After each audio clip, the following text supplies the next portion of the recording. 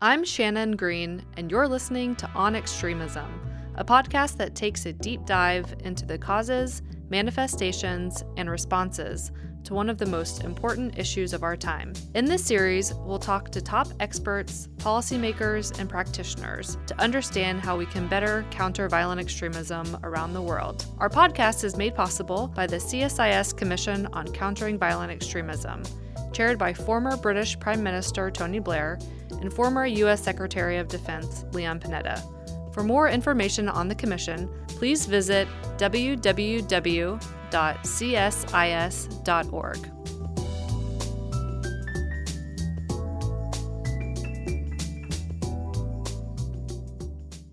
Today we'll be recording 3 podcasts in a series featuring recipients of the Emerging Young Leaders Award, supported by the U.S. Department of State. This award recognizes youth around the world for their efforts to create positive social change in challenging environments. The 10 recipients of the inaugural Emerging Young Leaders Award represent the power of young people to launch grassroots initiatives to improve their communities. Today we have with us Akhlem Nasraoui from Tunisia. Akhlem works to empower women and youth in Tunisia through entrepreneurship. She's managed several hackathons, boot camps, and startups for young leaders to support the democratic transition in her home country. Akhlem started a Peace Mediators program to confront terrorism and extremism, coaching youngsters in leadership, arts, and mediation. In recognition of her efforts, Brightest Young Minds in South Africa selected Akhlem as one of the 100 most influential African leaders. She initiated several startup training events for women and designed a project that trained youth to be peer-to-peer agents of change. Akhlem has also spoken at various TEDx events in Tunisia. So welcome to the podcast On Extremism. We're very, very pleased to have you this morning. So maybe, Akhlem, you could just tell us a little bit about who you are and where you came from and the work that you're doing that resulted in getting this prestigious award from the State Department. Good morning. Thank you so much for hosting me to talk about Tunisia and especially young people, because I feel like I'm the representative of youth in Tunisia. I'm 24 years old, originally from Kasserine. It's in the central west of Tunisia. Well, about my work, I started an organization called Young Leaders Entrepreneurs, especially after the revolution. And mainly we work on uplifting the grassroots, especially young people, to the decision-making and policy-making process. Not only as, audience, but being part of the solution by expressing their voices and their opinions. So, and also we work with women because we believe that to empower women, we should empower her economically speaking by starting their own startups. So we mentor them, we coach them, and we equip them with tools and techniques and how to manage their projects, to pitch to investors, and we offer them also opportunities, to network with business angels and investors to get funding for their startups after the mentorship program finishes. Also, we started a lot of programs mainly about breaking, the stereotypes and to bridge understanding among, young people coming from different backgrounds and social classes. And also to end any kind of hate speech or regionalism based on where you come from or what's your background. So it's all about disseminating the values of peace, education, of acceptance others, and the difference. Because Tunisia is a various country. We have diverse backgrounds, diverse opinions. It was, the incubator of many civilizations from Carthage to the new era right now. So, this is mainly what we do in Tunisia. Yeah, and speaking of incubating, major transitions, Tunisia has obviously been through a period of democratic growth and transition for the past 5 years. So I was hoping maybe you could talk a little bit about how that democratic transition has opened up opportunities, but also potentially created new challenges for young people, and to describe what those opportunities and challenges that youth are facing might be. The revolution was unexpected because everyone was expecting that Tunisia is a nice country, Mediterranean beaches and sun and great summer. Nobody expected that a small country with such a small population will start what's known as the Arab Spring. For us, it's not the Arab Spring, it's the Jasmine's Revolution, because it was led by young people like me in the interior of Tunisia and other marginalized regions, because they wanted justice, same opportunities, and also fair and just, regional development policies. I come from Kasserine, which was one of those regions who started, the blazes of the revolution.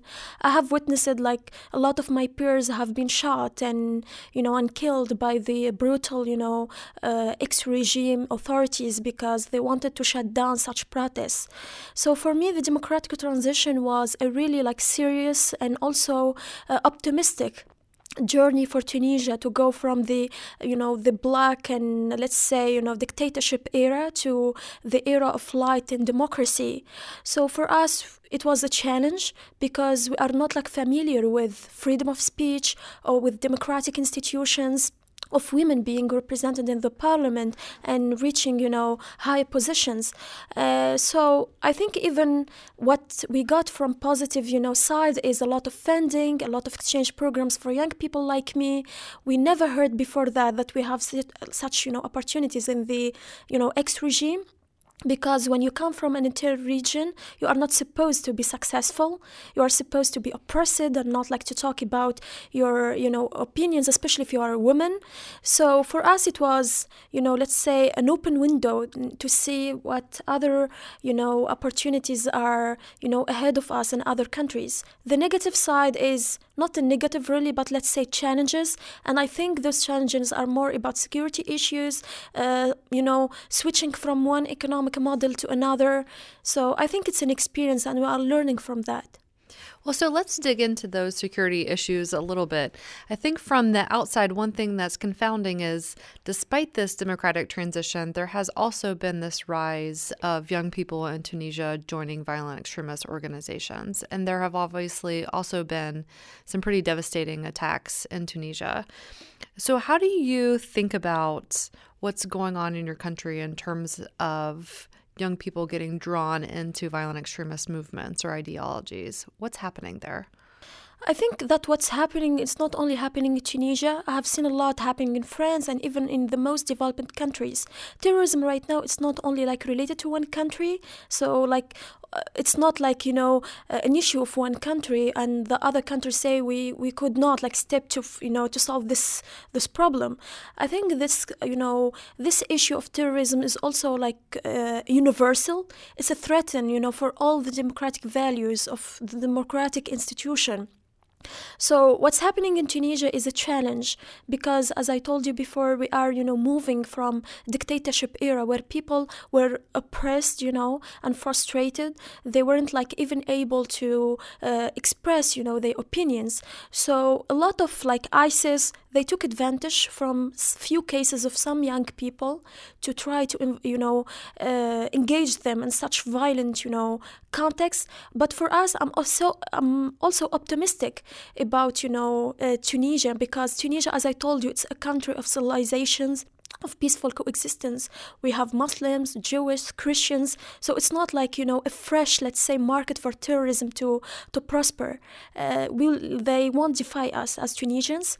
And even if we have some cases of victims, I think it's a challenge and we'll get over it, hopefully.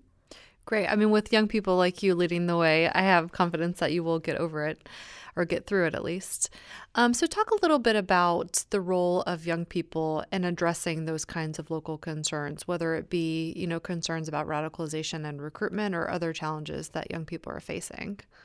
For me, traveling to Nepal to be part of the peace mediation program was an eye-opening on how we can counter extremism and violence, especially because, unfortunately, we started to talk about violence because it's linked to terrorism, and maybe this is one of the problems of how terrorism is prospering and flourishing in many countries.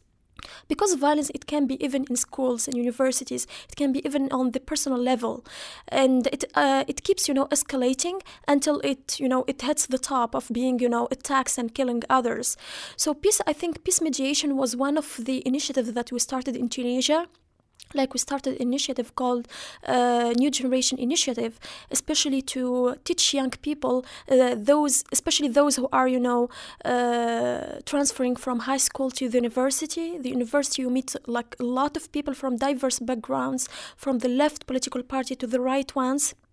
So we taught them how to accept others, how to accept difference, and also to understand how violence escalates and the whole process. So we don't like tell them just, don't be violent or, attack others, but we give them options. If you do this, you will see like how the violence, escalates. If you do this, you will see, the fruits of peace and tolerance. We give them those options, we clarify the process, and then at the end they will, assume the responsibility of opting for one option of them, of these like two ones. And in promoting that message and scaling up those kinds of efforts, what kind of support do you need from your own government or from external governments, actors, and donors? I think especially, let's start with the external ones. They should understand that terrorism or any kind of violence, it's not only like linked to Tunisia or any other North African or Middle East countries. It's a universal. It's not only our issue, it's your issues as well. Because when it starts from that country, it will reach you at the end.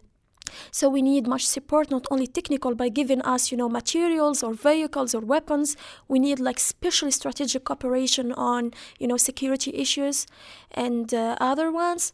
For the training also, I think for my government is to engage young people, being part of, decision making, to consult them, not to make cooperation with international governments or external donors without coming back to us. We need to be part of this process, to be aware of the results or responsibility coming for such cooperation or such, decision. Not like to be, an outsider, outsiders without being aware of what's happening. Because young people, and especially, I really like it, the new resolution by the UN, young people are part of, countering violence. They are peace builders, not troublemakers. Yeah, I think that's a very important message. You talked a little bit about the importance of having these sort of alternate channels into policymaking, into government, so that youth don't have to sort of go around the system in order to get their voices heard. Have you seen examples of where those kinds of channels have been created that have been successful? I'm so proud that Tunisia got the peace, Nobel Peace Award. We have seen how the private sector and employment, trade like unions, civil society and the government, initiating the dialogue. And we actually got the award for that. Tunisia I'm so happy that it's the first democracy in the region. We succeeded in, transferring, the authority and the power from one government to another through elections and through the voice of people. And I think that such, let's say, signs are good signs for Tunisia to go through such, path, to learn from our mistakes, and also to open more dialogue and more channels, like you said, like engaging civil society, private sector with the public sector to start, a new era of democracy. So going forward, both in your own work, but also for, your country more broadly, where do you see the pathway going? Do you see, the opportunity for a lot more engagement by young people such as yourself? Do you see obstacles that might be looming in the future that will need to be overcome? Sort of where do you see, your own work, but also your country heading? For my own work, we are like in the path of creating, of working on creating more jobs, because one of the problems, let's say, of instability or, of issues related to security or other things, it's mainly about when people lack jobs and lack, to feel they are secured financially speaking. So for me, I want to work more on starting more programs, capacity building for disseminating the values of entrepreneurship, especially among vulnerable categories like women or like young people or people with disabilities, because they need such skills to start their own, businesses and to put their creativity and their, energy on such a concept. Because when you create a startup, you are not only securing yourself, but you are creating more jobs for other people to be safe and also to get rid of any negative, let's say like brainwashing or any other, negative issues. For the government, I'm looking forward to engage more young people in high positions, like being ministers, especially like women. So I'm looking forward, why not? I can be, the next minister of employment, like not like soft, positions, like only women or something. We need to see also women in defense or Minister of Interior. Like, why not? I'm hopeful. Why not? I believe if anyone could do it, you could. Well, thank you, Aklam, for being with us today, and congratulations again on receiving the Emerging Young Leaders Award. Thank you so much.